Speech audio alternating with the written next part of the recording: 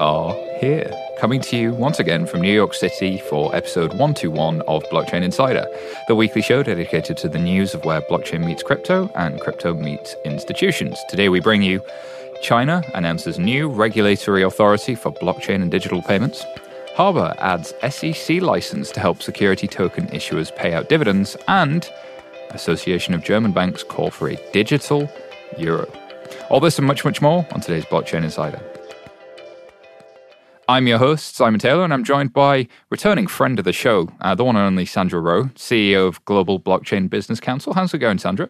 Very well. Thank you for inviting me on. Yeah, show number 4, I think? I believe so. Yeah, regular returning guest. It's an honor. Thank you. But making a debut, of course, we're joined by Emin Sira. That's right. I can never say it right, and I feel like I've had a go at it. Please say it for me. You said it exactly right. Emin Günsir. Yes, nailed it. You're CEO of Ava Labs. How you doing, Emin? Very good. Thank you very much for having me. No, thank you for being on the show. Listen, before we get on with the news, a big thank you to Rise New York for hosting us this week. And if you're in New York, After Dark is coming your way on the 20th of November.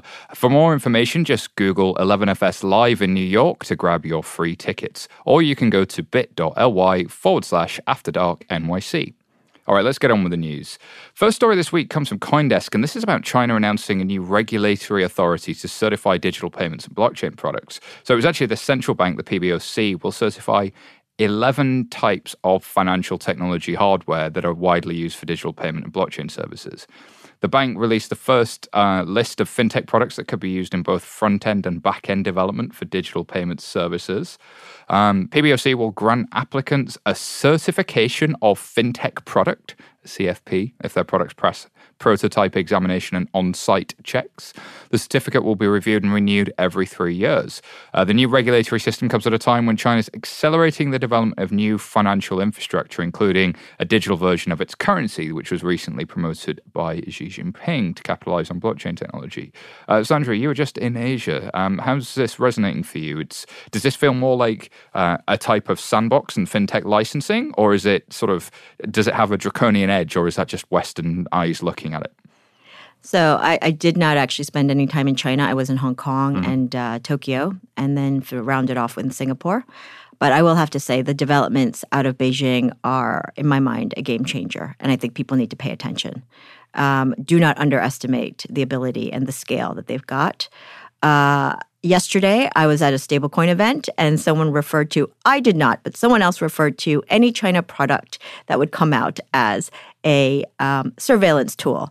So if we were to take that view, then obviously we may have a skeptical Western lens to it. But I would take a different approach, which is the products that they are certifying effectively allow for these startups to have the backing of government, which is a big deal. I think that people have been crying out for regulatory certainty for quite some time, and here is absolute clarity. Absolutely. And I think we should look at it from that lens, because what do we have in the U.S.? So from my perspective, I think what's going on in China is kind of interesting. And it's exactly as many of us predicted, which is sovereigns in this space will have this schizophrenic approach to regulation. You will see them banning it, you will see them unbanning it, and then you will suddenly see them actually encouraging it. So as Sandra said, what happened with the Premier Xi's announcement was fantastic. It's groundbreaking. It's an amazing flip from, just about a year and a half ago or 2 years ago, they were banning quite a few crypto companies. And now suddenly we have the exact opposite, a welcoming and a thrust to have China be at the forefront of this technology. This is a fantastic move. Does the PBOC's national currency potentially, yes, it boosts digital payments, but does it compete with commercial products from Alipay or WeChat, or is it sort of something that sits underneath those and enables them? I think the way it's going to work out is they're going to find a way to make that ecosystem work in conjunction. It is not the Chinese way for the government to compete with private enterprise. And, and what I suspect is going to happen is there's going to be some complementary products formed. But I see two big trends here. One of them is the schizophrenic ban, unban kind of thing. We might see China banned certain aspects of crypto. There are cryptos that are used for Ponzi schemes and so forth, and China is very attuned and very sensitive to that kind of usage. You might see bad news coming out of China. I generally just disregard them. That is, they're trying to manage their own population. They're trying to manage the evolution of the space. What matters is that the curve is in the right direction, which is towards better acceptance, greater acceptance of crypto. And the second thing that I see that's very important to notice is that you're not seeing sovereigns latch onto a single coin or just a small set of coins or a national coin of their own. So China is going to produce something that's going to be a stable coin, sure, but they are also opening up the space to competition. And so we're going to see more and more coins. I think we're going to see the exact opposite of the maximalist approach from the sovereigns. And this is fantastic because it's high time for evolution in this space. It's high time for more competition. So I will, because we want to make this interesting, right? So I will take a slightly different view on this, and it does concern me. I actually do wonder whether this is another prong in the very long game of the renminbi dominance and competition against dollar. So as a former FX person, I'm going to just throw out a couple of statistics. And this is not from the latest BIS report, but the one in 2016. And it's only done every 3 years. But $5.1 trillion goes through the FX markets every day, roughly, of which 87% is a dollar leg. So without doubt, if you look at just the numbers, the US dollar is the reserve currency. However, if you look at the SWIFT numbers around rankings around currency, if you look at where Chinese renminbi is now in terms of cross-border trade, you will see that it has gone from number 7 to number 4, and it's probably number 3 at this point. Someone needs to go check whether it's at number 3, but it's moving up the rankings. And so at some point, you have a U.S. dollar versus renminbi situation. Now, people throw out the argument, oh, wait a minute, but the capital controls, like no one's going to use renminbi. People should look at trade finance and invoicing. Everything that China does in Africa, in South America, et cetera, it's renminbi denominated.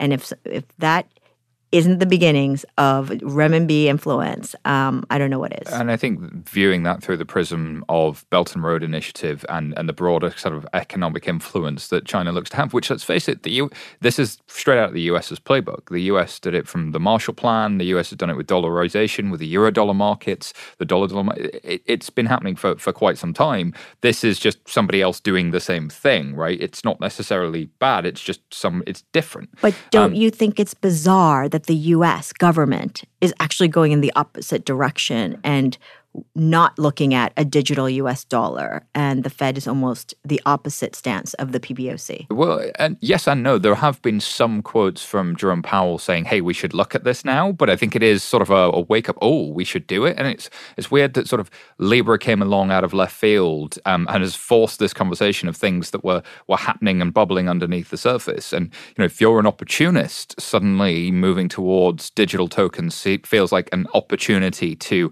have the lowest friction, most competitive currency in the global market.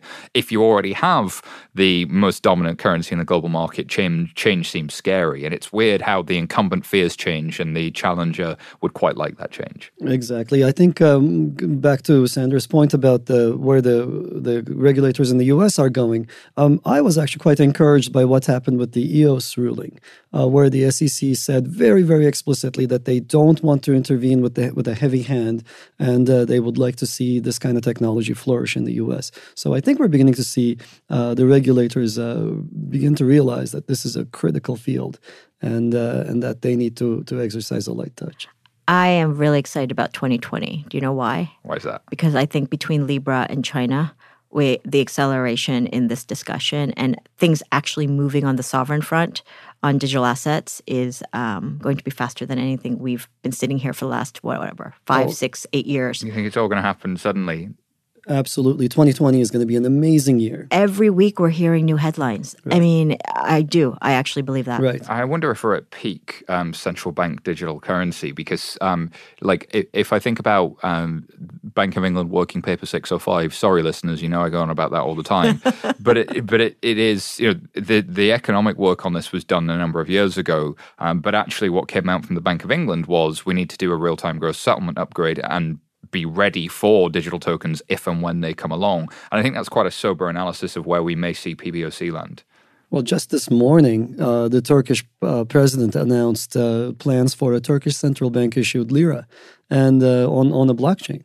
It's an amazing announcement. Just as Sandra said, every week it brings a new announcement. But do you remember 2015 when every bank was doing a thing with DLT? And now some are, credibly. Sure. But I wonder if there's a time horizon. So you think that they're going to actually be stymied, not that they don't want to do it, but they'll be stymied by the reality of old legacy infrastructure and payments. Bingo. Got it. Okay. So I could see that being a valid But I think so. Then the question becomes: if you're battling legacy and you want to leave your legacy, how do you go about doing that? How does the central bank innovate? And one of the things when we're dealing with banks at 11FS is we always think about, well, maybe the goal isn't just the efficiency and enhancements and the transformation stuff. Everybody should be doing that, but what's the option? What option do I buy on the future? And where's the new commerce coming from? And I think about online communities, and I think about space where commerce is growing as being the space where I'd start, rather than trying to go into deep financial infrastructure and upgrade it. Why not start where commerce is growing?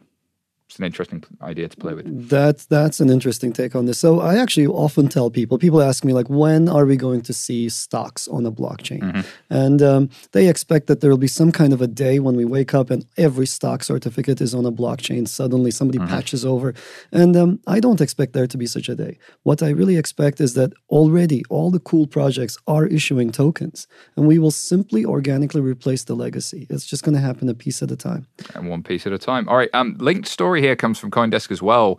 Binance are opening a Beijing office amid China's renewed blockchain push.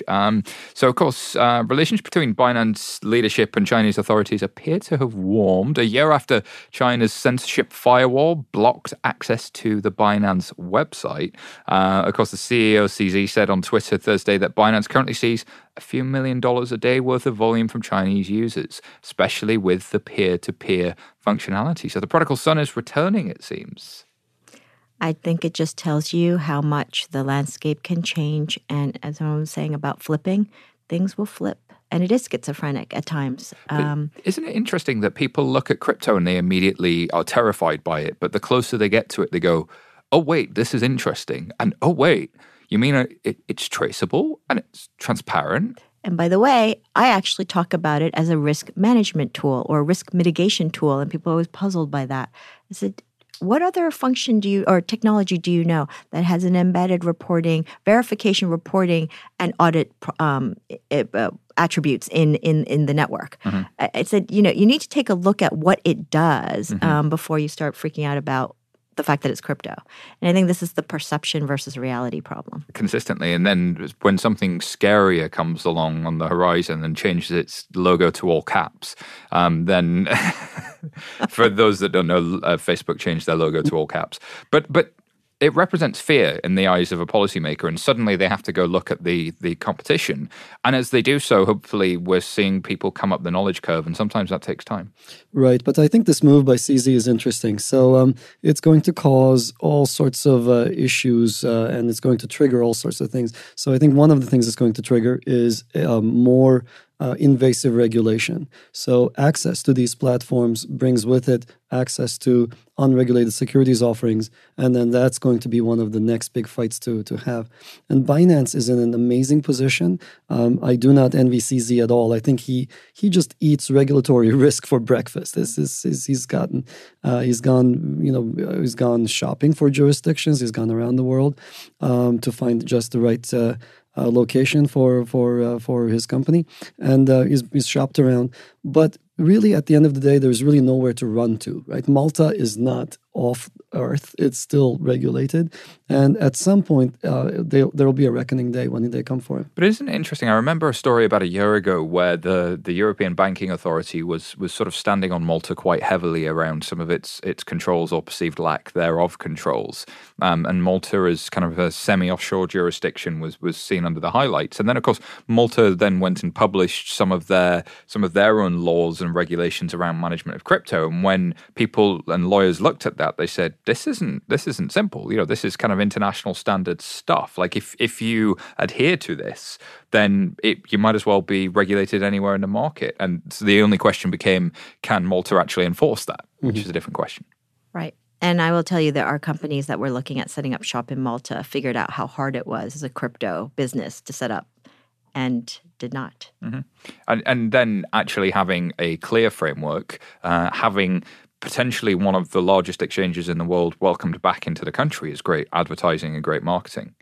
It's interesting that... It absolutely is. And bright line rules are things that we all clamor for, right? Bright line rules that tell you what's legal and what's not are things that everybody is asking for. And of course, it's the main thing that people are asking for from the US regulators. I'm not sure that this is really it. That is, we're not seeing China actually establish clear bright line rules yet, but at least they are welcoming and they're taking steps in the right direction. But I do wonder, I mean, look, there's Binance US now, which is now effectively ring-fenced because they have to deal with American KYC AML in a very different way than the rest of Binance. So if Binance China exists, will it have its own set of rules and therefore be ring-fenced as well?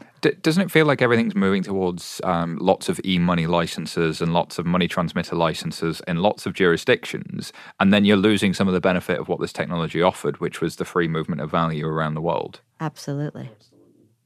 All right. But I will actually say one thing that a regulator said to me. Think about the trade-offs. You could have the freedom to transact frictionlessly, and that would be great for the end user. But if that end user gets scammed because there's no KYC AML and no regulation, how is that also on the other extreme a good thing? It's interesting, though, and it's a fair question, but I wonder... So it always struck me that regulation was a set of rules in paper and somebody with a gun that could come and force you to make sure that the thing was undone.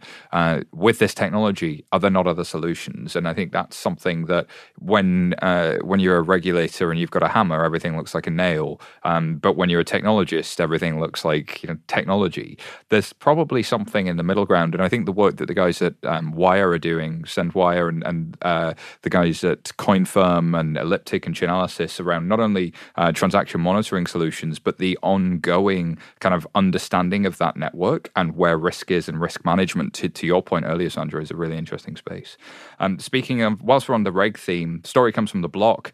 Harbor have received a transfer agent license from the SEC to help security token issuers pay out dividends. So they are a security token platform called Harbor. And the license will enable them to keep records of security token ownership and pay out dividends, of course. The firm hopes to attract blockchain companies looking to do a Reg A+ offering, which requires the engagement of a transfer agent. Of course, it was Blockstack recently that did Reg A+, but I don't know that there's a big line of other blockchain companies waiting to do a Reg A+ offering. Have you heard of it? I haven't heard of very many companies. I've been in the trenches. So, at Alva Labs, we're looking to do our own mainnet release in the upcoming months. And so I've been keeping tabs. And the short answer is no. The thing that happens if you go with a Reg A+ offering is that you cannot be traded on standard exchanges. And that's a real problem. There you go. But it's interesting. Harbor has been around for a little while now. They're A16Z backed, and they seem to play in this interesting space of kind of reducing the friction around a number of asset classes, especially if they played, I think, initially in real estate, and a lot of real estate funds were looking to work with a different investor class. So how do you pool liquidity to invest into a real estate fund? This was typically something you had to do at a very sort of massive level with massive investors, because the cost of doing the KYC and the due diligence on lots of smaller investors just became overwhelming and an admin nightmare and took years and years and years. So Harbor, in building a digital platform, could potentially democratize access to real estate investing, and then everybody talks about and gets excited about the secondary market you could, in theory, create if you were to tokenize access to real estate. But then that sounds great on paper, but then when you try and practically do some of this stuff, it doesn't always work. And they're A16Z backed, so they're an interesting company, but there's an economics question here, Sandra, that really, really sticks with me. Yep. And I think a lot of people have started raising the question around, if you tokenize illiquid assets, are you actually going to make them more liquid? The short answer is no. Liquidity is you get liquidity because you've got buyers and sellers and lots of them, or at least enough to create, fluid markets. I think where we are probably at right now is we need to have the technology and the companies that are obviously evolving the ability to tokenize things, but we don't have enough of a market participant ecosystem to actually create the liquidity that we need. But then there is probably maybe 10% of the both buy and sell side that finds this really compelling when, especially in Europe, I think there's a lot of the investment banks who are hurting for new revenue sources, are hurting for things that they can take to their buy side. This is potentially that. Exactly. So we've been doing a lot of talking to Wall Street firms about AVA as an asset issuance platform. And we're seeing two things. One, there are a lot of illiquid assets left over even from the 2008 crisis on people's balance sheets.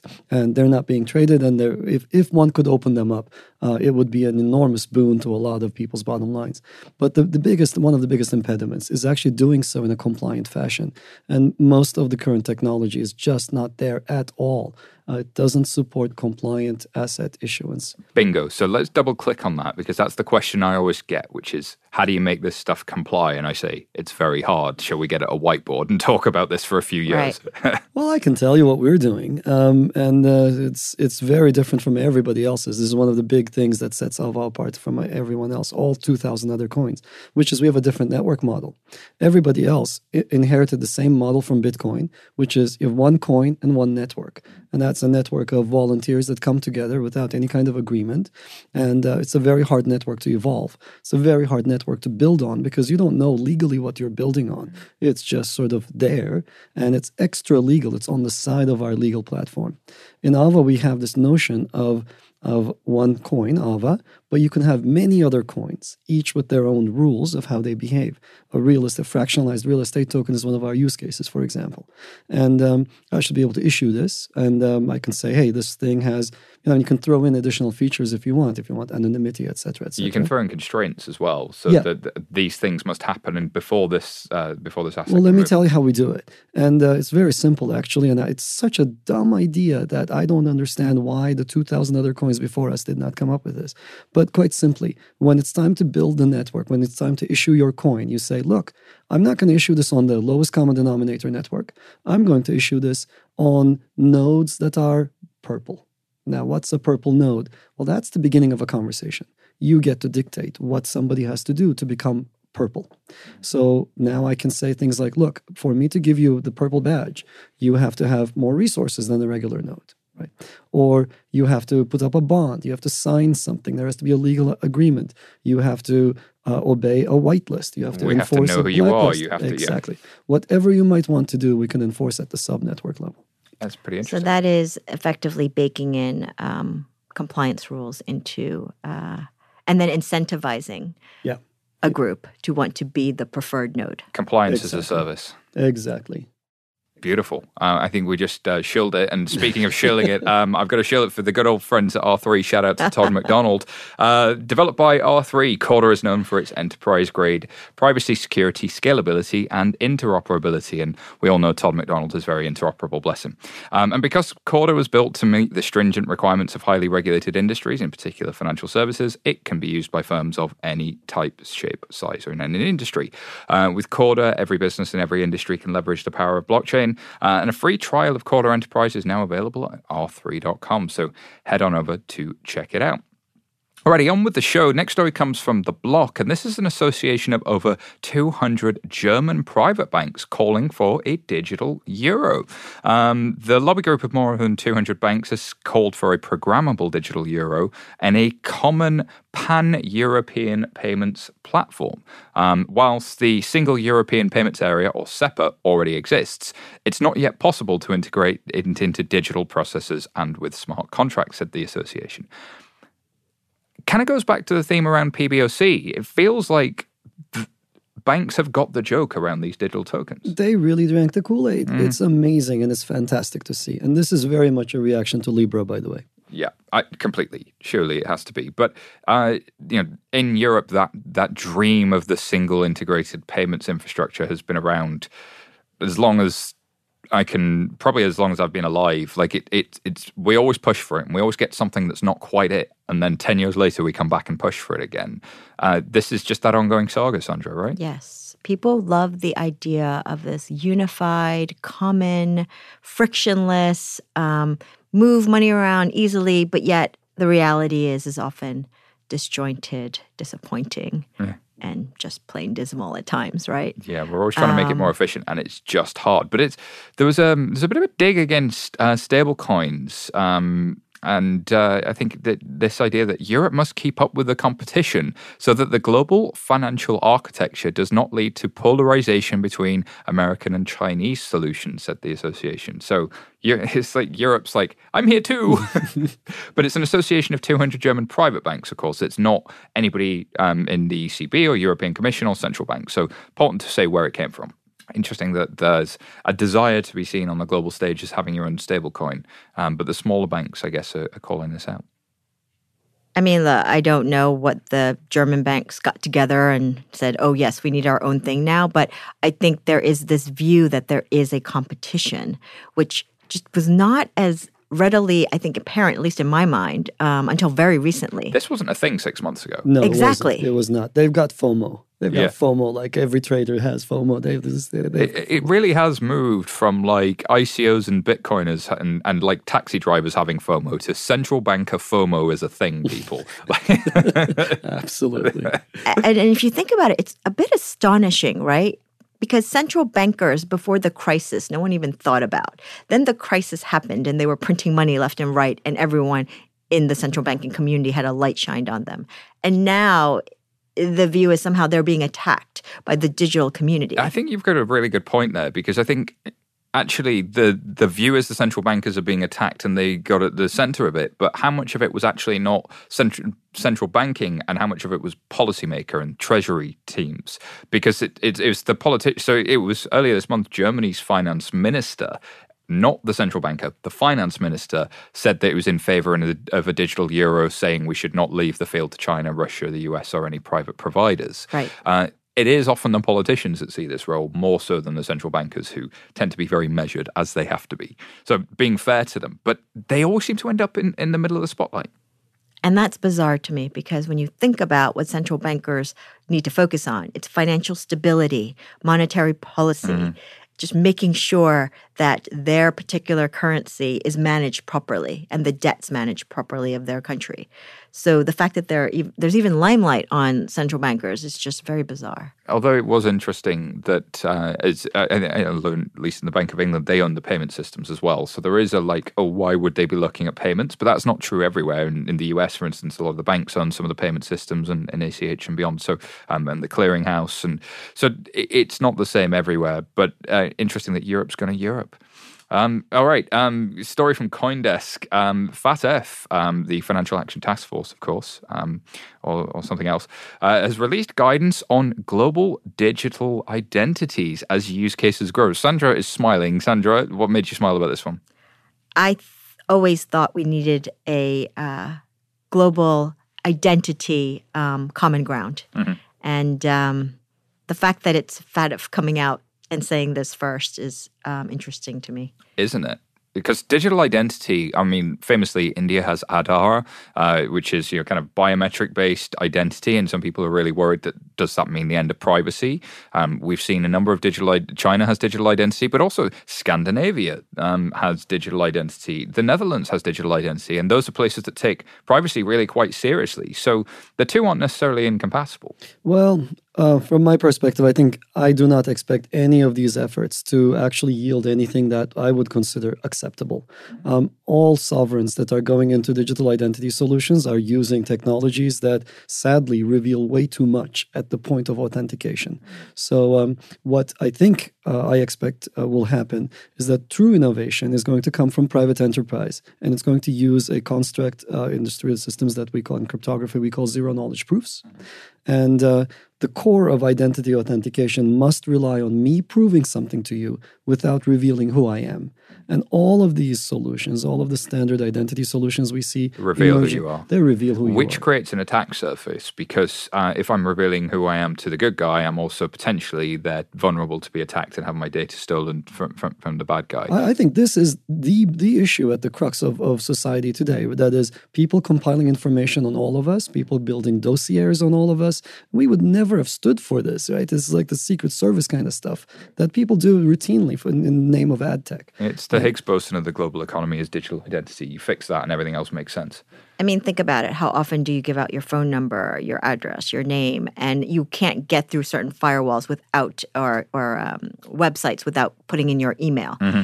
You're literally giving out information multiple times a day. Yeah, I definitely use cowsmoo@you.com 5 times a day. Give me the Wi-Fi. That's whoever owns that email address, I'm sorry. But yeah, that's got me a lot of free Simon's Wi-Fi. ruining your life. Because FATF are an interesting organization. They primarily deal with kind of harmonizing and coordinating rules around anti-money laundering. And let's face it, anti-money laundering is something, money laundering is something we really want to prevent. I mean, some of the horrors of the world, like human trafficking, sex slavery, modern slavery, kind of everything from unethical sort of diamond sourcing and mining, like preventing that is worthwhile. Preventing people from getting scammed is worthwhile. But historically, the way we've done that is to rely on the banking system. And the banking system has been woefully inequipped at doing so. It's been so inept that the banks themselves have received multi-billion-dollar fines. And what they've done is increased the amount of people who are doing the thing that was inadequate before in the hope of preventing it more. But then digital ID comes along, potentially is a huge part of solving that. But then you've got this interesting tension, as you say. It's like you've got the anti-money laundering push on one side, and then you've got the privacy push on the other side. And Facebook's kind of in the middle of all of that, because Facebook's being really beaten up because of how they've used our data and the whole Cambridge Analytica and how that was manipulated. And on the other side, there's this worry about, oh, you're doing this anonymous coin. It is the two things society and policymakers are really wrestling with. Mm-hmm. They end up wanting something and its opposite at the same time. It's very difficult to walk that line. But as I said, I think zero-knowledge proofs actually provide a way out of this, which is I need to prove to you only that which you need to know about me. The fact that I'm over the age of 18 without revealing my birth date. The moment I reveal my birth date, the game's over. So the draft guidance from FATF was really interesting because it specifically listed DLT as a tool that can aid in the growth of digital ID networks. And there's a number of companies that have been around for some time that have been playing that space. Uport, Civic, you name those guys. Right. There's a whole bunch of them out there. Evernym have been around for quite some time and really, really interesting. There's Sovereign, which is looking at self-sovereign identity. And I think a lot of people in the AML space, when they hear self-sovereign identity, they assume, oh, you mean you're just going to assert your identity by yourself and we're going to remove any authority from the network? And listeners, you can't hear this, but both Sandra and Emma just shook their head knowingly. It's like, you've heard that a lot, but no, of course a bank will still identify you and there will still be points of trust in a given network. But the idea of building trust networks just seems so obvious that it's weird to me that it's taking a while for it to go through. Well, go ahead. Yeah, sorry. I call it the village model. So in a village or a small town, everyone knows who you are. And frankly, well, they probably know too much. But the point being is someone could point out who you are. And even if there was collusion or an evil actor, you have enough people in a village that could say, hey, that's actually so-and-so. And you have multiple points of verification. You take that and put it in a digital network. To me, that's pretty obvious. I agree with you. It's amazing to me how long it's taken for us to kind of try to replicate that. And so Tim Berners-Lee is now actively working on the sovereignty over my own data. And under GDPR, I own my own data, but the reality is that's just a legal construct. And the practical reality, possession is 9/10, and Google has my data, I don't. I may legally own it, but possession is still 9/10, and Google's possessing it. Facebook is possessing it. And whatever tools they do or do not give me is my only way to access that, and I don't know where it's gone. Whereas actually, with what I really love about DLT is this idea that it's the auditor for the world. Like, did those rules get followed, and do we all agree that those sequence of events, that global state machine, agreed that where we got to was in fact where we got to with cryptography? That's a nice place to be. We can see that my data did land there and my data was deleted. That instruction was followed, and all of the devices around that came to that conclusion. So one thing that's kind of interesting in this space is so you ask the question of why aren't we seeing civics of the world coming up with more innovative solutions?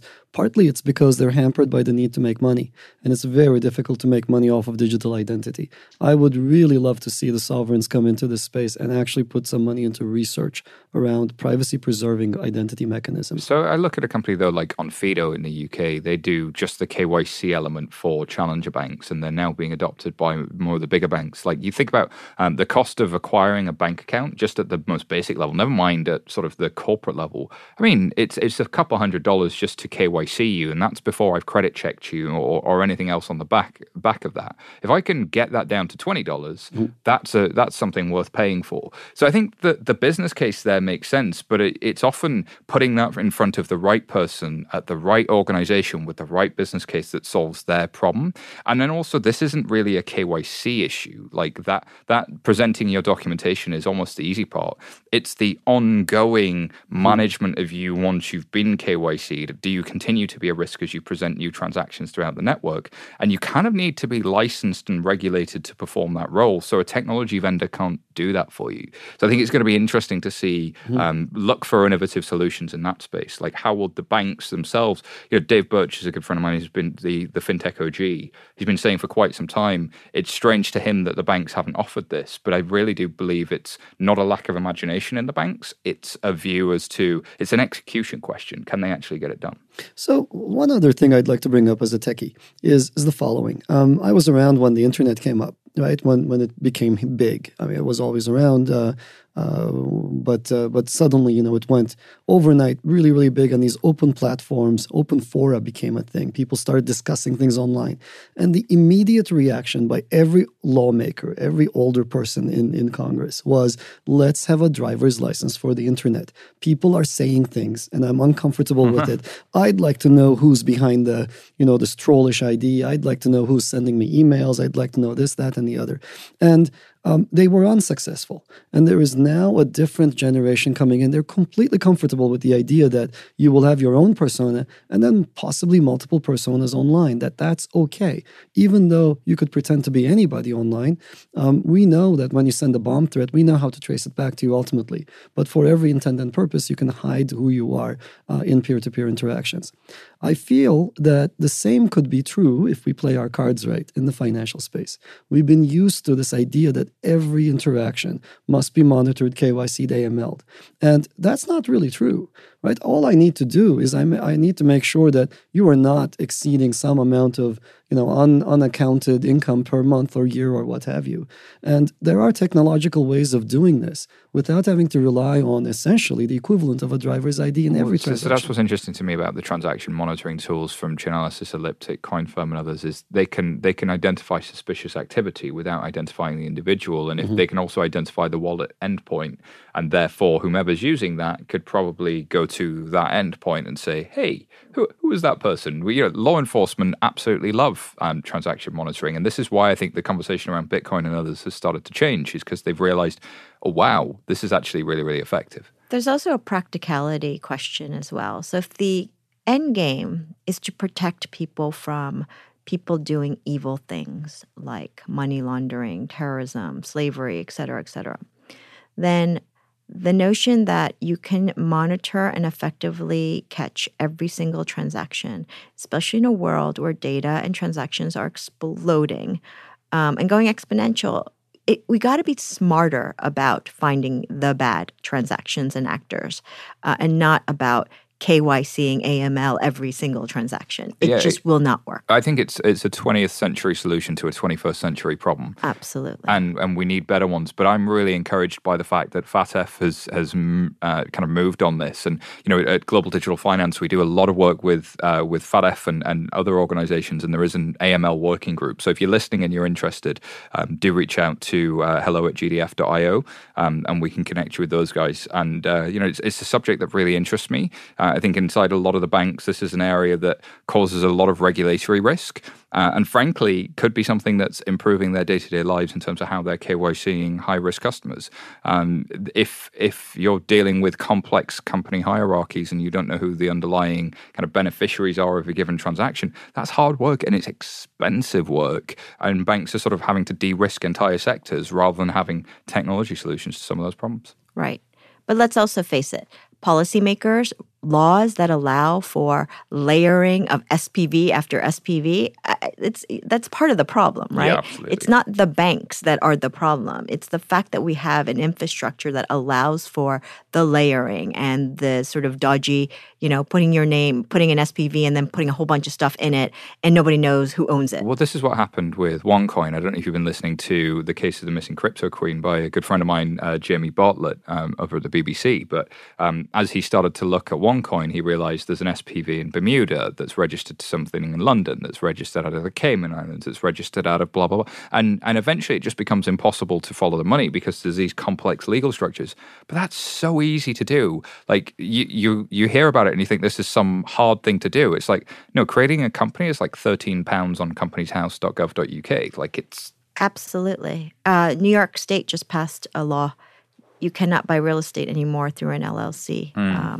And I think we'll probably see more of that coming. Anyway, I'm going to move us to the next story. We'll get off our collective soapboxes and talk about this one from Bloomberg.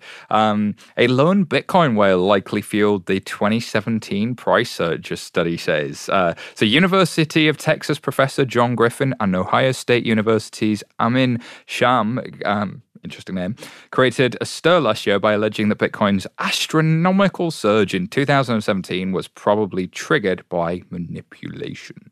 They're now suggesting a single market whale was likely behind the misconduct, who seemingly has the power to move the prices at will.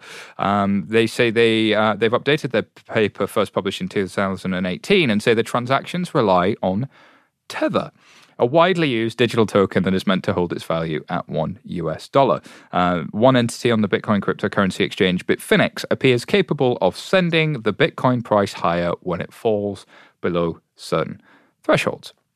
The research paper is foundationally flawed, a Tether lawyer has said. Interesting. Let's turn to our resident academic, Professor Immigrant Zero. What did you think when you saw this? So I read this paper in detail. It's a fascinating paper, and it's a very divisive paper. And I'll try to be fair in judging both sets of arguments. I think what they've found is correlation between certain price moves and Tether activity, and that correlation is very, very, very suggestive. But it's not conclusive. It cannot be. It's just correlation at the end of the day. It's not causation. And to prove causation, you need subpoena power. So what we're seeing here is a fascinating study. It's been called into question, and there are a couple of things that have been called into question. One of them is this notion of a single whale. The argument goes that, of course, there is a single address. That's because these are exchanges that pool their tethers, and this is just settlement among exchanges. And there's quite a lot of validity to that argument as well. So what should one do or think? I've actually thought quite a bit about Tether, and I frankly don't know what to think anymore. There are things that call the entire idea into question. We know from the NYAG, the New York Attorney General's investigation, that there were long periods of time when it was advertised as being fully backed, and it wasn't fully backed. So that's that's pretty bad. On the other hand, I think we have all of the connections in place to people who are insiders to suspect that maybe there are times when it was actually a perfectly well-functioning thing that injected liquidity and a means of transferring USD value between exchanges. So it serves a critical function in the ecosystem. And there's the old correlation doesn't equal causation. It is an excuse for me to bring up one of my favorite websites, which is Spurious Correlations.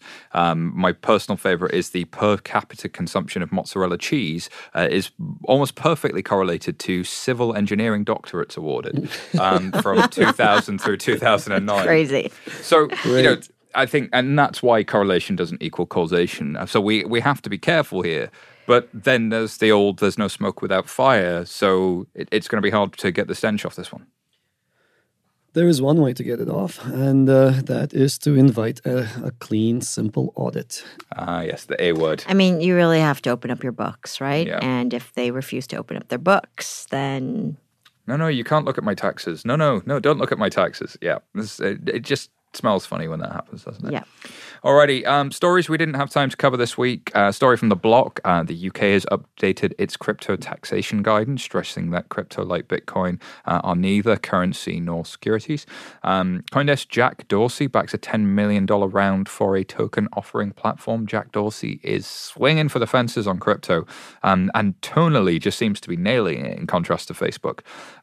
Story from The Block. Binance US supports debit card on-ramp as volumes top $15 million. Binance just keep going up. They seem to be really, really effective. Story from The Block. Robinhood is seeking a chief compliance officer for its crypto unit. So if you are a crypto nerd and a compliance nerd, that seems like a fun one. All right, it's time for Tweet of the Week. Tweet, tweet, tweet, tweet. It's the Tweet of the Week. Tweet of the Week. This week's Tweet of the Week comes from the Crypto Dog at the Crypto Dog on Twitter. He rather interestingly says, it's been over a week since Xi Jinping pumped Bitcoin and we still haven't bled out completely. So there's that. Good stuff. All right, nice one, Crypto Dog. That wraps up this week's show. Just to remind you, listeners, this podcast is brought to you by 11FS, and we are a challenger consultancy working to shape the next generation of financial services, help people understand what they're doing with digital tokens and how to implement that and get it in the hands of customers and deal with all of those tricky questions getting there. Where can people find out more about you, Sandra? Sandra.rowe@guccouncil.org. Beautiful. And Emin? Twitter, Elite Hacksaw, EL33TH4X0R. Okay, awesome. And you can find me at SY Taylor on Twitter, or you can email me directly, simon@11fs.com. A big thank you to our amazing production team here at 11FS, producers Laura, Petra, and Hannah, and of course Alex Woodhouse, our star editor. Thank you for listening. We will have more Blockchain Insider next week. Goodbye.